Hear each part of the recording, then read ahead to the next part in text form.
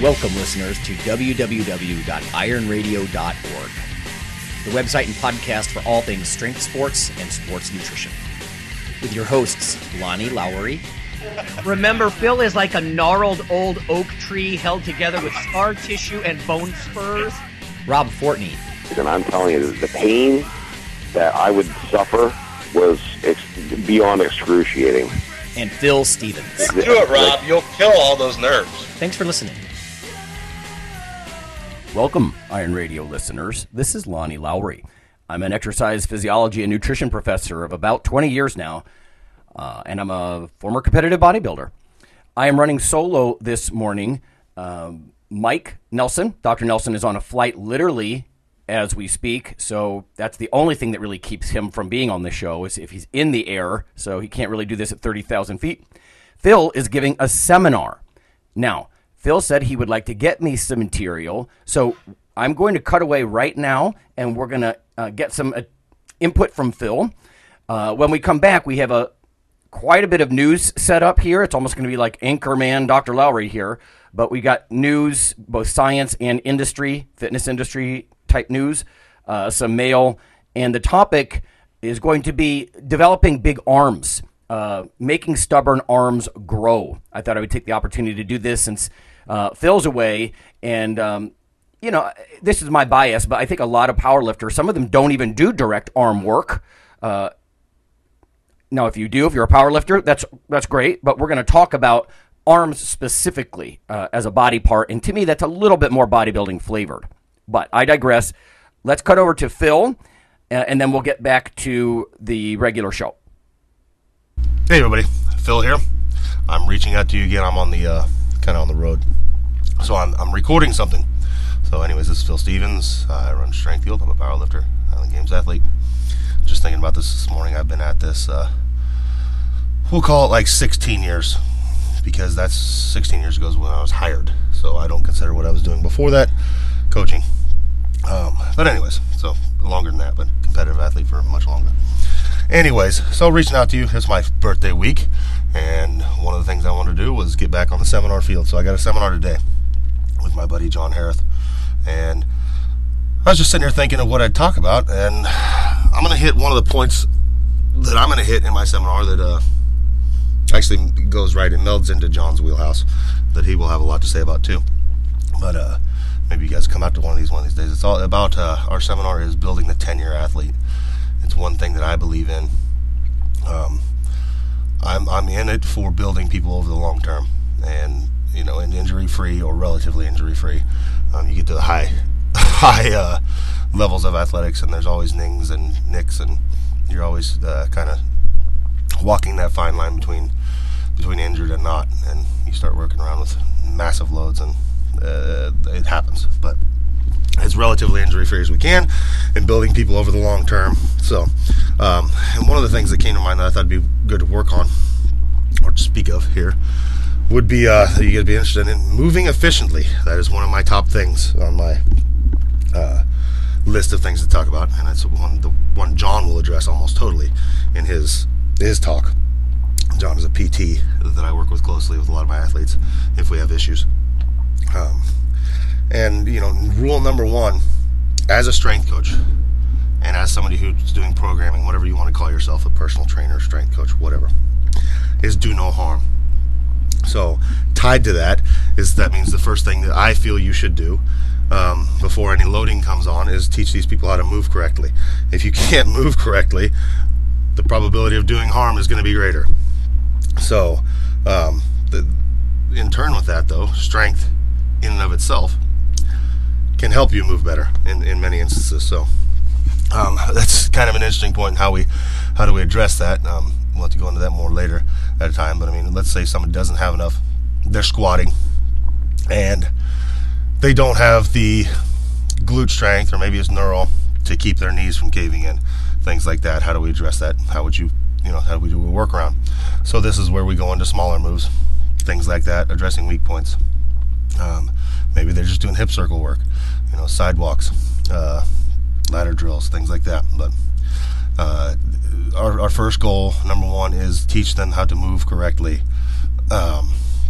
and then you get them moving correctly and make them strong, and this in and of itself will prevent future harm. Kind of like we talked about before. It goes right into the do no harm. And then on my next on the list here is first do it right, then do it hard. I'm getting ready to do a talk for the schools here. One of the schools is paying me to come up to evaluate their programming, and I can tell you one of the first things I'm going to say to these people is I'm going to talk to the whole school board here this summer too. And one of the things I'll probably piss them all off with is they're all doing it wrong. I've worked with a kid, at least one kid from every school here, and not one of them knows what the hell they're doing. And they haven't been taught how to do it. So that's a bad thing. I think at this level, let's talk about schools, it's junior high, I think. Those 2 years, they're in there 3 years now, I guess it's 6th, 7th, and 8th, should be nothing but learn how to do it right. Forget how much is on the bar. Let's get them squatting right. Let's get them moving right. It's just 3 years. They're freaking 11, 12 years old. Let's teach them how to move right. If you took those 3 years and had them perfect form, had somebody in there that knew what the hell they were doing, then by the time they go to high school as a freshman, now you can start loading them because they've got 3 years of doing it right. Or, God, I hope they're doing it right after 3 years. So 2-3 times a week. So yeah, do it right. Don't train until you get it right is another big one. Train until you can't get it wrong. I posted that not long ago. I think it's a great, just a great quote. We're always striving for perfection when we're training. Every single rep is evaluated. I expect my athletes to evaluate themselves. They have to feel it because there's sometimes you can't. Sometimes the mishap is so small that a coach can't see it. And so I expect my athletes to learn themselves over time, feel every single rep. If something went wrong, fix it on rep 2. If something went wrong after rep 2, fix it on rep 3, whatever it is. If you can't fix it, let's say I do a rep, something was off, my back caved, my thoracic gave a little bit. I fix that on the next rep. If that happens again, I call it a set. I come back to it. I rest, mentally cue myself, get ready. Okay, let's do it right. I'd rather see somebody cut a set at 3 that's done wrong than a set of 10 that looks like crap, because then again, we're verging into that doing harm instead of doing no harm. I kind of touched on this before, but sometimes we need more basic strength to move correctly. Mobility versus flexibility. There's a big difference. Mobility and flexibility are a little bit related, but being mobile requires strength. Being flexible requires that you're stretchy. There's plenty of people out there that can tie themselves into a pretzel, but if you ask them to move on a field as an athlete, they don't have the capacity. They don't have the strength to do some of the moves we required. Let's say somebody's really flexible. I put the 135 on their back and ask them to squat. They do it horribly, of course, because they're flexible. They're more than flexible enough to hit the positions required. They don't have the strength to hold the positions required. So part of mobility is also holding positions, not just bending into positions. So having the core strength, the hip strength, the glute strength to hit proper positions against an external load. So that's one thing we'll touch on too. Move correctly, then move dynamically. Speed kills in sports. I teach all my athletes. I don't think there's any sports that I can think of that moving slow is a good thing. In the long run, moving slow at the beginning while you're learning and mastering a movement pattern is excellent. And then once we master that movement pattern, we start cranking up the speed. When we're going for max squats and we're going for max deadlifts, we're going for max bench press, whatever, max clean and jerk, it's never a slow movement. Clean and jerk, for instance, there is a slower first pull, but that's to hit the correct position, and then we have strength to hit the faster second, third pulls. So once we master that movement, now we start moving faster. We move dynamically. Every warm-up in all my squats, and I try and get all my people to do this, in every rep of every set, honestly, is moving fast. We're looking to crush the load, make it as easy as possible. Again, it goes back to I'd rather see 3 good reps than 10 crappy ones at any single load. I would rather see an athlete just crush 3 reps, rack it, rest, crush 3 reps again, do that 3 times plus 1 to get their 10, than I would 3 slow, ugly grind, or 10 slow, ugly grinding reps. Teach yourself to be fast at all times, how to exert force against an external load, even exert force against space. Some of my athletes that are field athletes, things like that, and doing drills where they're running and cutting back and forth, things like that. It's just speed in all sports kills, and it's learning how to brace and be dynamic in your whole body. So in your warm-ups, again, I already touched on this, but move correct. Only increase intensity when moving lightweight efficiently. So earn every set. I don't have people just earn every set, really. We earn every rep, like I talked about. But as we're warming up, let's say I squatted yesterday. I had to get my usual Saturday training in on Friday because I have a seminar to give all day. So when I start with the bar, I don't go up to 135 until the bar feels like the bar should. If I hit 135, it's like, oh, this is horrible. I stay there with that until it feels what it relatively should feel like. And then, okay, now I go up. Now I go 2 plates. Now I'm going to stick with 2 plates. Sometimes I literally might do 1 rep. It's like, oh, this feels great. Let's go up. So I hit 1 rep with 2 plates. Let's say I get to 3 plates. I hit 1. That's not right. So we'll stay there. I might do 5 singles, 5 doubles, whatever, at a single load. Okay, now it's feeling right. Now we can go up. So I would urge everybody to do that. I see people blast through their warm-ups. And if your warm-ups look and feel like shit, there's a really good chance that your work sets are going to look and feel like shit. So, and then, again, you're verging into that, potentially doing harm. You can't be strong and injured. So, I mean, number one, if you're coaching yourself or programming yourself, I urge you to have that mindset, I want to get better, but I can't get better if I'm hurt. I mean, I've been hurt. I've been hurt plenty of times. So, and this is something that I've learned. But, most of mine were freak little accidents. But, at least one of them I could have been prevented if I wasn't just hard-headed and stupid and kept pushing through pain. There's a difference that you have to learn between pain and strain, especially for new athletes. They feel very much the same, and they think straining is pain. As you go along in time, you learn to recognize the difference in those. There are some little nagging things that you can work through. God knows I've dealt with it, but you really need to ID that. And if you have some pain going on, it's better to just, I did something today, I'm going to walk away, I'm going to let this stop. Like yesterday, I stopped my squats at 550. I did a pause squat triple at 550. My knee's kind of aching me. Last week, I hit 675.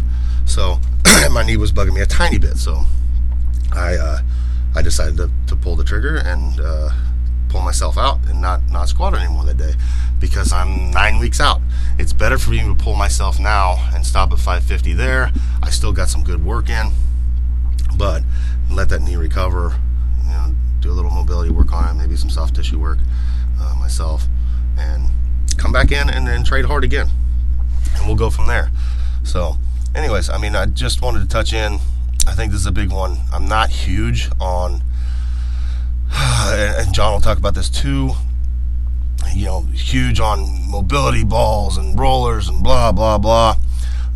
John's a PT, and of course he has to use these things to heal people. But he'll even say, if your warm-up is longer than 8 minutes, you're doing something wrong. The majority of your time in the gym should be spent training. If your warm-up takes you 45 minutes and there's like 72 variations of different ball rolls and prone grasshoppers or whatever you want to call them, you're wasting your time, and there's a reason you're not that strong. You can get warmed up in a good 5 to 8 minutes. Now get yourself onto the bar. I'm a big proponent of a direct warm-up. So what do we do to warm up for our squats? We do lots of squat sets to get warmed up. I'll use the hip circle and warm up my hips a bit. Things like that, maybe a couple step-ups. Then I'll start squatting. I mean, the first thing I do is I'll just start squatting to a bench. Make sure I'm setting up right. Make sure I'm bracing my core right, getting stacked. And then I move to the bar. I pretty quickly move to 135 because things just don't feel right for me with the bar without some load. Once I have some weight on there, I can hit the correct positions much better. And then I slowly move up, and I earn my way every day and go from there. So I hope that helps. We'll throw some more stuff out here about this seminar. I think we're planning on doing one more. We film it and put this out there. So I just want to say hi to everybody. I'm sure Lonnie and Dr. Mike will have some great stuff for you today, but this is my tidbit. So have a good day, guys. All righty, we are back. Science news. We have 3 things that I'd like to talk about here. One is curcumin. There's new science about this antioxidant and anti-inflammatory type of herb, right, in curry powder and that sort of thing, turmeric. There's some interesting science. It's about a year old, but came across my desk for a specific reason about vitamin D. The researchers are suggesting it may be a negative, but I think for our population, we're going to spin it as a positive. And then quinoa, the grain, some interesting stuff about that. So let's do the science news first before we get to the more fitness and industry and Iron Radio stuff. Strength and muscle sport news. Okay, curcumin. Curcumin may improve memory and mood, according to a new study at the University of California in Los Angeles, UCLA. The research was published in the American Journal of Psychiatry. What they did was they examined the effects of what they say is an easily absorbed curcumin supplement on memory performance, and this is what caught my eye, in people without dementia. So they were older subjects. There were, 40 adults. They had to be at least 50 years old, but they just had mild memory complaints. And I think a lot of us could probably point to that. So they took placebo or 90 milligrams of curcumin twice daily for 18 months. Not 18 weeks, 18 months, a year and a half. They monitored their curcumin levels in the blood, and they did PET scans, positron emission tomography scans, to look at the levels of amyloid plaque and tau in their brains. So these are proteins that sort of tangles that interfere with nerve function, and so they're hoping that the curcumin would reduce it. They found that people who took curcumin experienced significant improvements in memory and attention compared to the placebo group. Memory improvements about 28%. So that's not just statistically significant. I think that has some real biological, practical significance. They also had mild improvements in mood, and their brain PET scans showed significantly less amyloid and tau signals in the amygdala and the hypothalamus compared to those in the placebo group.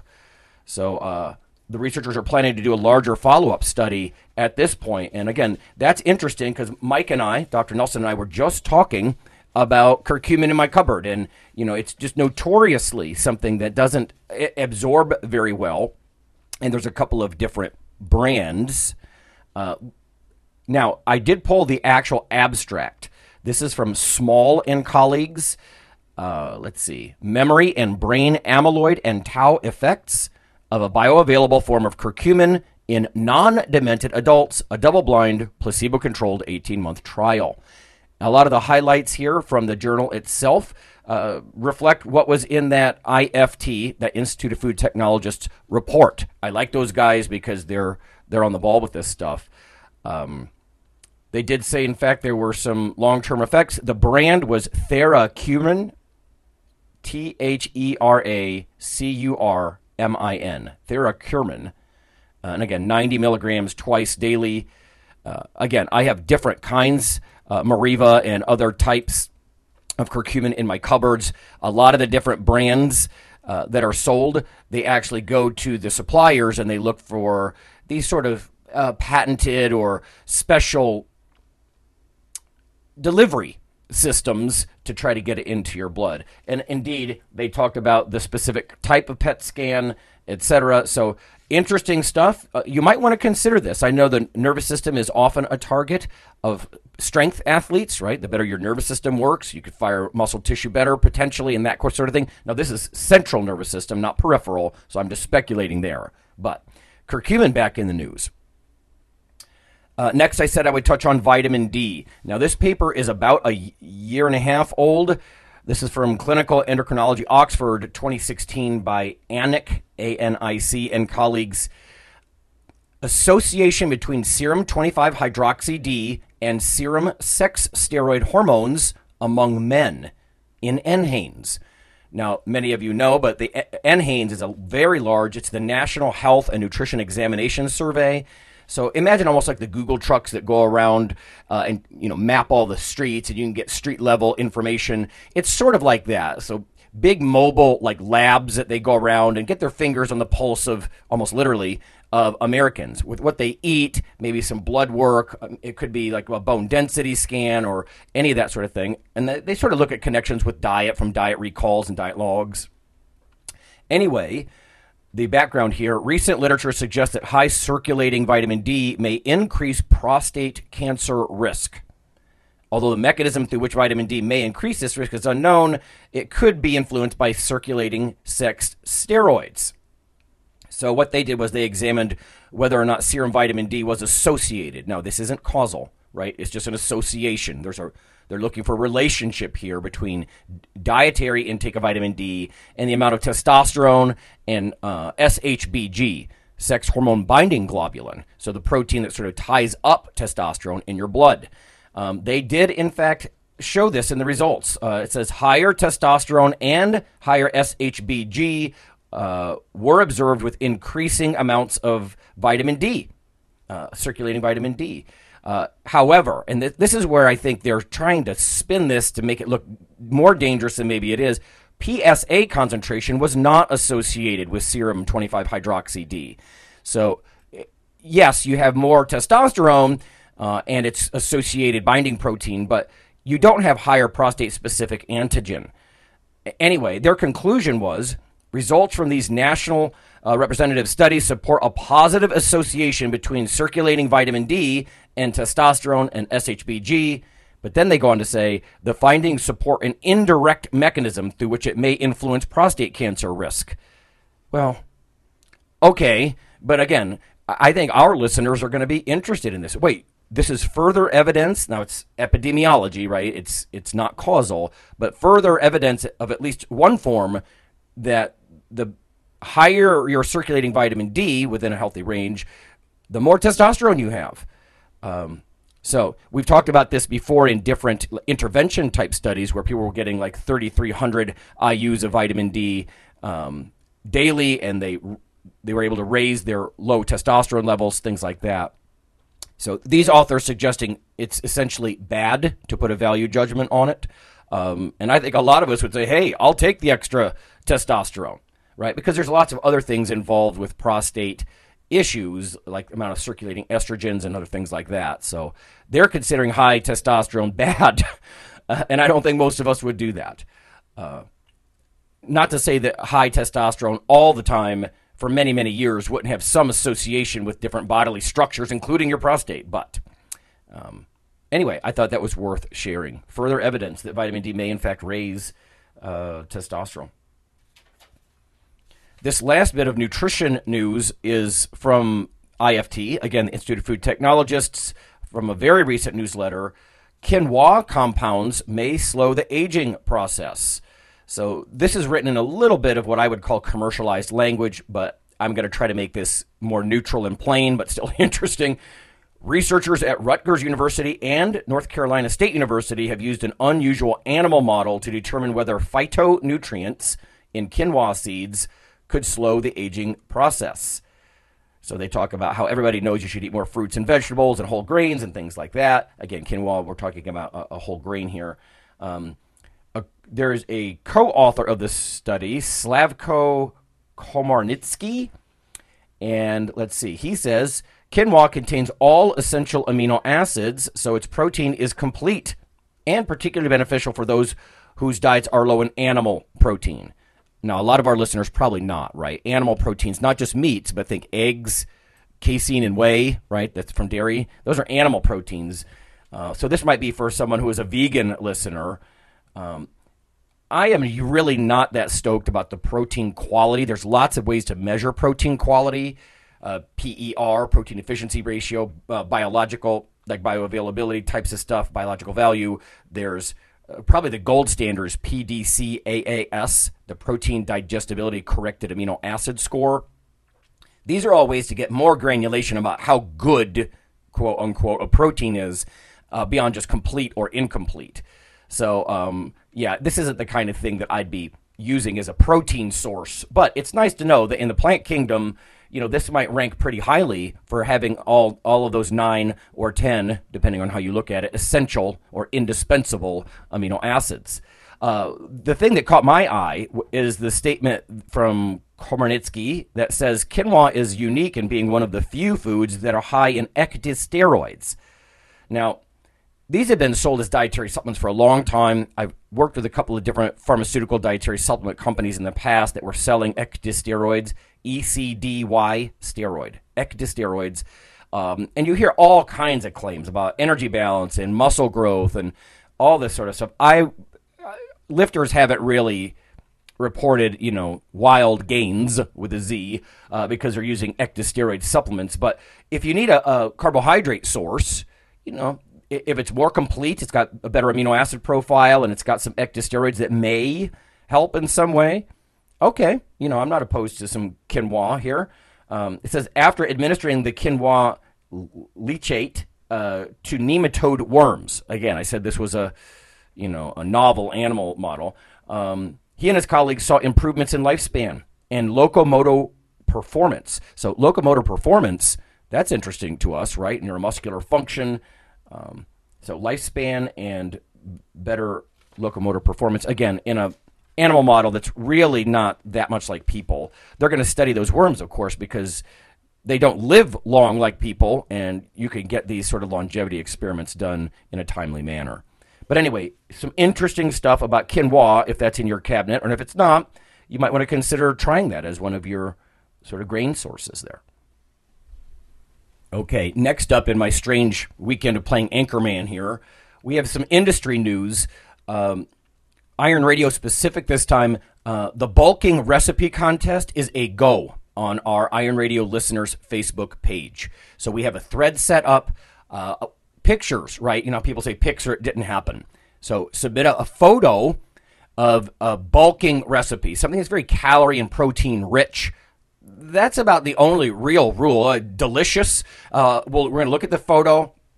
The co-host will sort of judge it on, how delicious it looks and how over the top it looks, things of that nature. And then we want you to not just put it on our Facebook thread, but also tweet about it or put an Instagram photo up with a hashtag of Iron Radio. It helps us be aware of it, and it helps spread the word about Iron Radio. So bonus points, huge bonus points if you obviously put a recipe too. You don't necessarily have to put the calorie value and all that. I mean, that would really put it over the top, the protein grams and the calories. But a photo of something that's obviously high cal, high protein kind of food that'd be great for mass and bulking. Some recipe about what ingredients are used and how you might fire up the oven and how long to bake it or spray the pan or whatever it might be. In this case, it might be more like butter the pan instead of spray the pan. And then hashtag it and send it around on some social media. And that's it. And then we'll take a look at the end of February and we'll see who's most ready for gains. Next, I just wanted to offer something. This is something just happened to me this past week. I finally got approval from administrators and the law firm on a provisional patent I'm working on. And I want to share people about this. This is not a commercial, but I'm excited about this, and I want Iron Radio listeners to know about it first. But the concept is essentially, and I have to still be vague, but an invention that can help lifters, really anybody, but mostly lifters in our case, have a background level of anabolism or protein synthesis that's higher all the time. So as workouts come and go, obviously we stimulate muscle protein synthesis. This is something that can help in the background just based on your usual routine, your usual favorite foods and routine. You don't alter it. It's literally like a 0-step process compared to your usual routine. And there's two ways that you could use this invention. One would be to help promote muscle mass, and the other would be to help promote cognitive function. So we're just talking about curcumin and attention and memory and that sort of thing. This could potentially do either. And again, on a modest background level. But I'm interested in modest background things that add up, right? I mean, your basal metabolic rate, that's your calorie output that runs in the background, that's by far the most of your calorie output during the day. It's not the workout. You might go through 200 or 300 or 400 calories in a workout, but you could go through many times that amount because of the background constant activity of BMR, basal metabolic rate, during the day. So again, that's just an example of how background kinds of things like this work. So I'm very excited by this, and I'm going to let you guys know first. As soon as we get some of these interviews done and get the provisional patent actually squared away, I want you guys to know about it. And again, always with sort of this realistic, what might it do? Anyway, so fun stuff happening behind the scenes from the sort of the lab and commercializing discoveries kind of aspect. Okay, there were a little bit of listener mails that I need to get to next before I'll sort of address my thoughts on the topic of the day, which is making stubborn arms grow. Our first one here is from Rich. Rich is a longtime listener and friend of Iron Radio. He says, Lonnie, Tony Robbins is pushing this, and there's a center out in Schaumburg, Illinois, here outside Chicago. Any thoughts on this? Lots of hype behind it, but not sure how this really provides benefits. Best, Rick. So I took a look at this. It's this osteo product, and I'm not going to give you the full name on this because, again, I don't want to make this commercial. It's about loading. So it says it's not really a product. It's not really a system or a process. But honestly, it is sort of a process from what I can gather from it. It's about bone loading, and they're kind of marketing it as this idea that it's a place that you go to make your bones stronger. Well, it looks to me, and this is speculation because I'm not going to dig much further into this, it looked commercial, but I would bet it's got something to do with loading, like rapid loading. We know that bone density increases with heavy weights or rapid loading. So think like impact, maybe the legs of a volleyball player, right, as they're jumping all the time, or, speed work, like heavy squats as fast as you can go, that sort of thing. In fact, I've actually had a couple of people in DEXA units looking at their bone density, including Rob Fortney, Fortress. Ridiculous bone density, absolutely like 99.5th percentile bone density. So heavy weights and speed of loading, I bet it's got something to do with that. If that's true, yeah, that's kind of true, but I'm not sure why you'd have to go to like a certified person in a given location. So we'll see how that pans out, Rich. I'm not super excited that this is something new, at least to the science community. Next.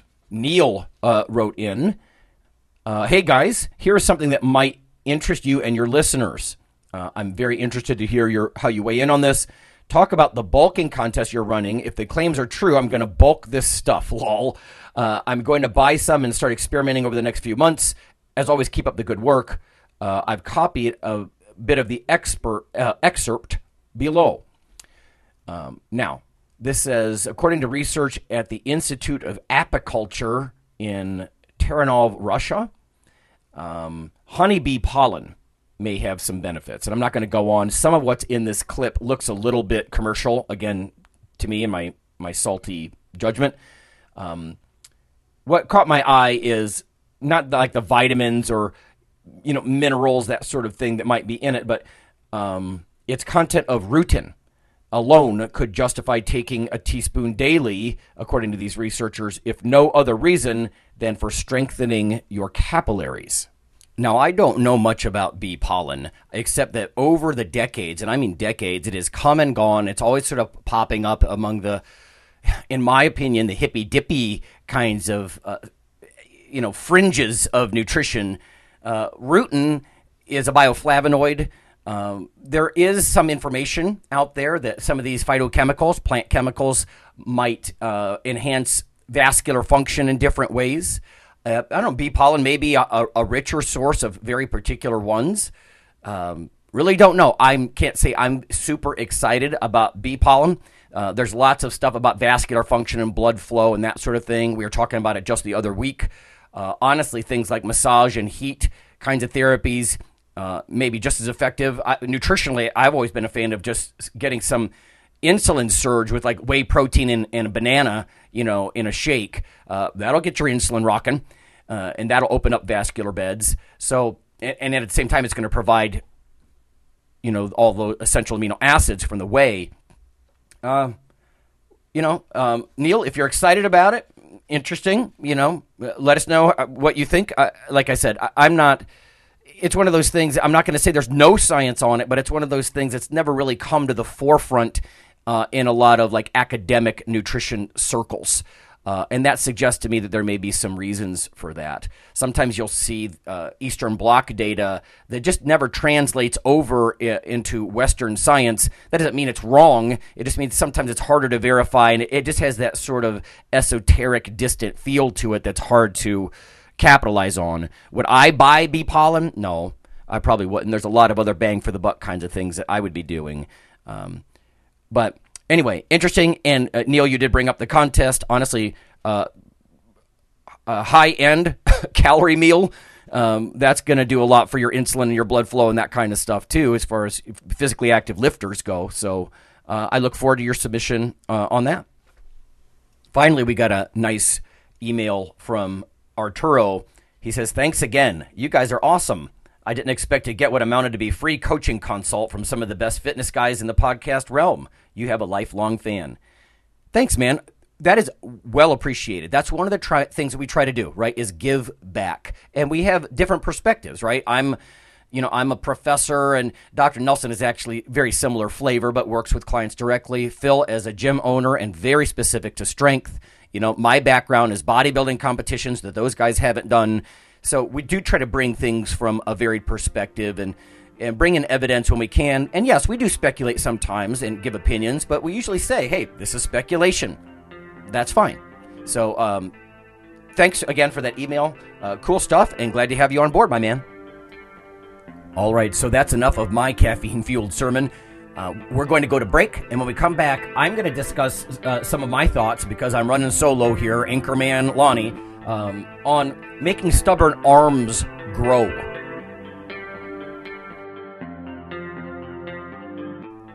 Hey listeners, this is Dr. Lonnie Lowry. If you've ever had anyone critique you on your protein intake as part of your weightlifting lifestyle, oh, you poor meathead, all that extra protein is going to rot your kidneys or weaken your bones or dehydrate you or give you gout or who knows what. There is a book available. You could simply Google CRC Press and Lowry. And what I've done is reach out to experts all over the world and create a book, a single compendium that you can hold up and say, this is why I consume extra protein. This can be very valuable when you're being quote-unquote educated by various professionals on the topic. There's an enormous amount of literature in this book on the safety, the effectiveness, how protein works in cells, the history of protein and weight trainers, much more. So again, please check out CRC Press and Protein and Lowry. You can just Google that. And I do, full disclosure, I do make a small single-digit royalty on the book. But that's not why I did it. I did it so we can all have something, our particular population, to both defend what we do and to inform our nutrition and our eating. Thanks.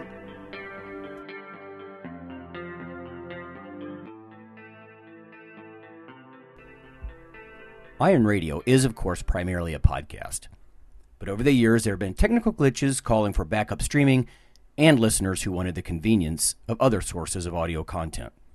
Toward this end, Iron Radio is now simulcast and backed up on YouTube. If needed, please search Lawnman07 or Iron Radio from within YouTube. There's not much video, but if you like to listen through YouTube on a Roku or other living room device, there you go.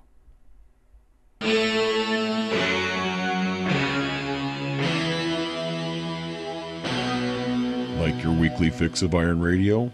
In addition to being a popular institute on iTunes, we are also on email. Simply go to www.ironradio.org and sign up for the voluntary email. You'll get a once per week email, no more, that's little more than the show notes and a link to the audio. So go for it.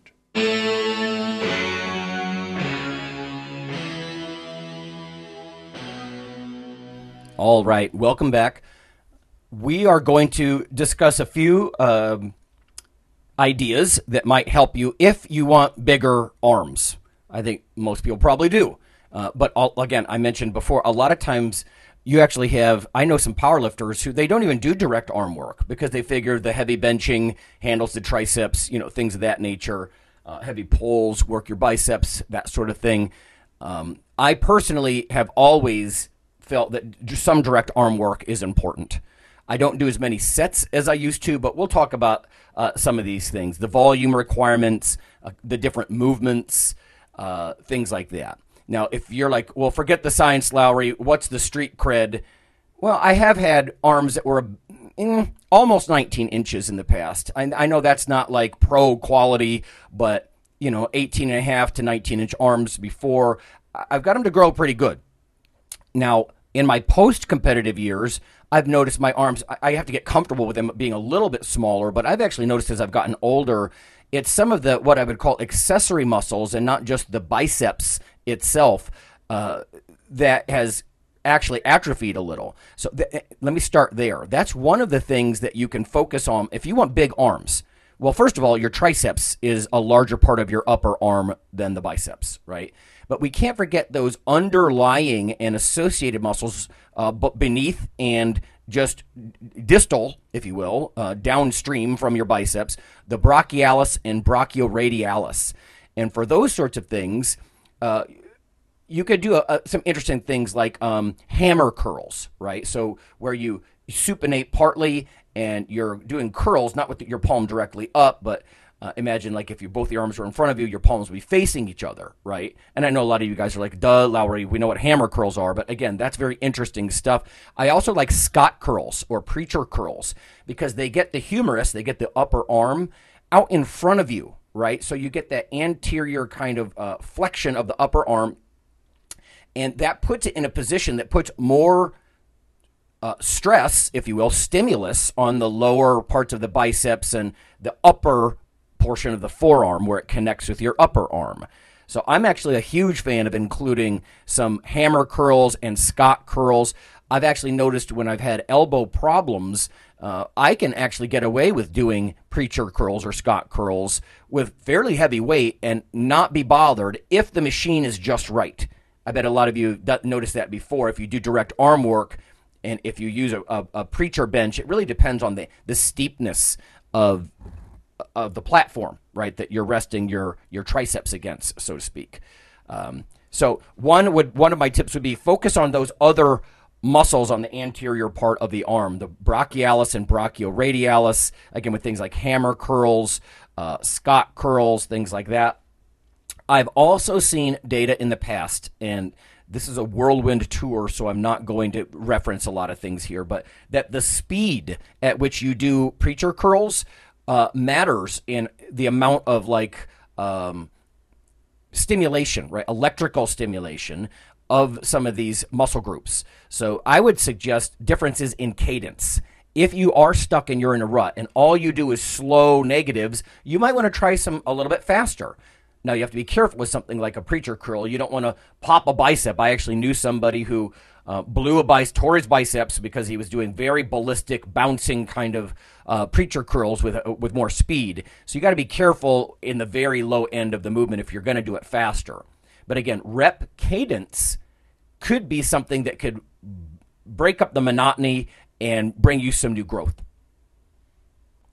Another way to look at it, almost a flip side of bringing your humerus out in front of you for something like Scott curls, or even if you do freestanding dumbbell curls or hammer curls, right? You could bring your arm out in front of you a little bit before you start to flex your biceps, flex your forearm. So you kind of swing the elbow out first, then bring it up.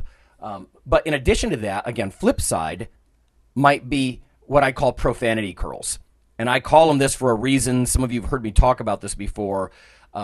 Lying on an inclined bench, and you let your humerus drift, your upper arm bone, drift behind you a little bit. Imagine as you're laying on the bench, you let your arms dangle straight down from gravity with a, medium kind of weight dumbbell, maybe a 40-pound dumbbell. Depends on your strength, of course. That puts the biceps in a stretched position. I think working muscles in a stretched position, again, you have to be very cautious, but doing negatives or working them in a stretched position really turns on growth. So profanity curls essentially just involve bringing the dumbbells, you're using dumbbells here, you're bringing them up by your shoulders, and then you do a 4 count down. 1 1,000, 2 1,000, 3 1,000, 4 1,000.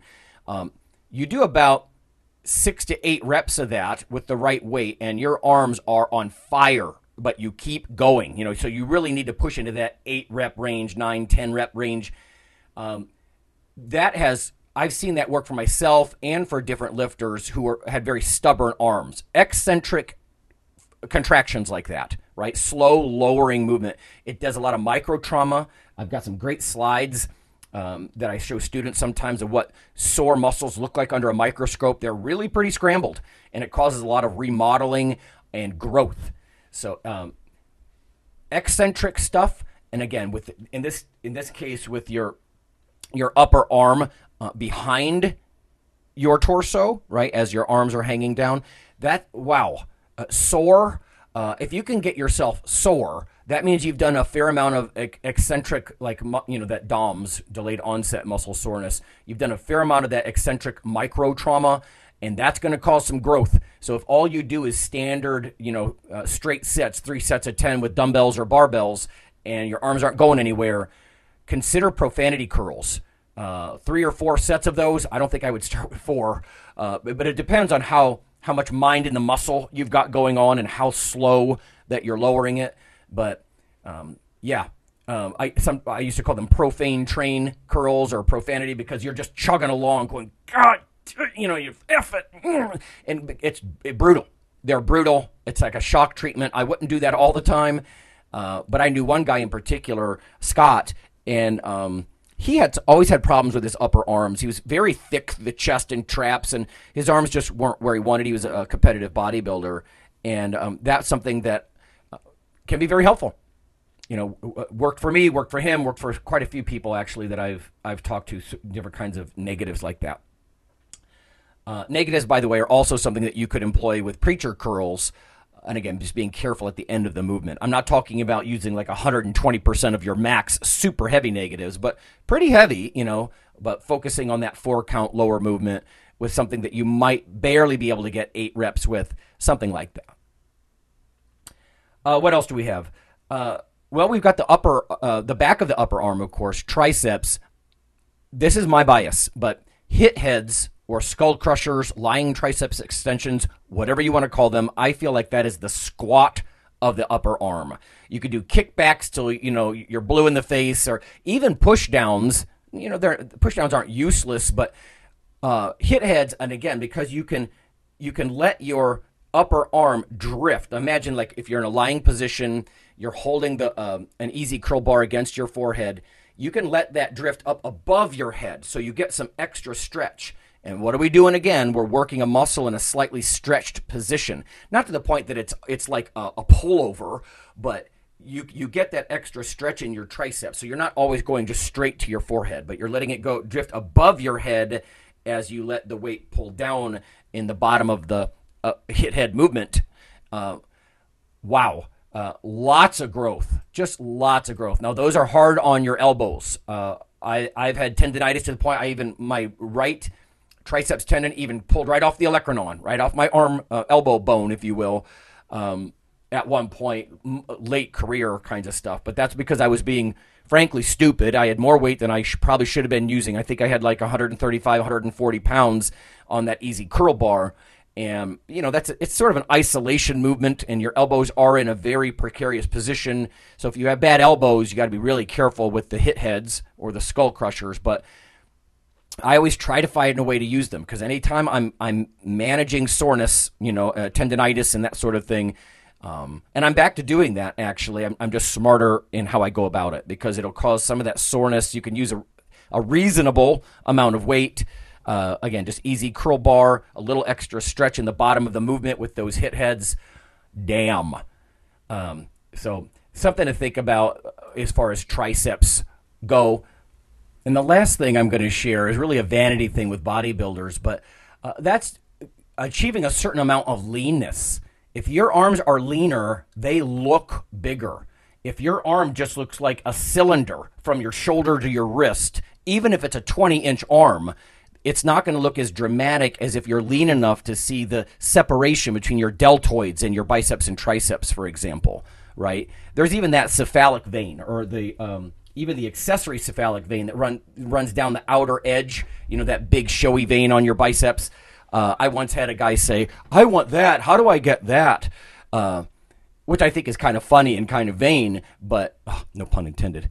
But you get the point is, if you're lean enough, your arms look much bigger. And you might have even had somebody say that to you in the past, like, your arm might actually be half an inch smaller, but people are making comments about how big your arms look because they're very vascular and they're lean enough that you could see the separation of some of those muscles. So those are really my best tips, right? If you've got stubborn arms and you're trying to get them to grow, profanity curls, working biceps and triceps in slightly stretched positions like that, or even with hit heads, as I mentioned, or skull crushers. Focus on the brachialis and brachioradialis. Change the tempo or the speed of the contraction, and get a little bit leaner if you have to. Those are things that might, just give you some ideas in your training this week, so you can be proud as the weather starts to warm up in coming months, and you can kind of show off your guns. That's going to be it for this week. Thanks for listening to Anchorman Lonnie, but the show must go on. We'll see you next time.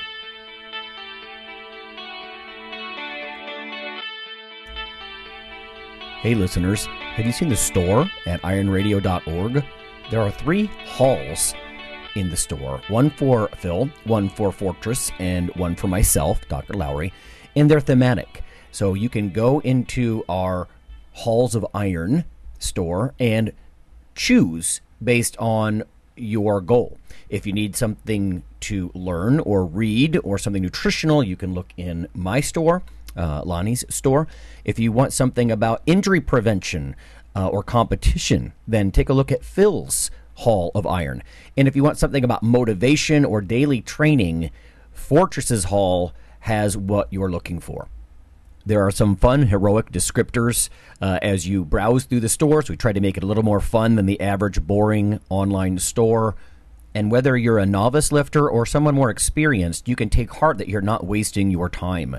The things that we put in each Hall of Iron are actually based on our own recommendations. Protein powders that we know to be good, knee sleeves, wraps of some kind, things that Fortress uses in his own training. The stuff you see, is good. This way you don't waste time. So check out the Iron Radio store at ironradio.org and let us know what you think on the forums, and certainly you can request products and we will screen them before they go in. So thanks for listening.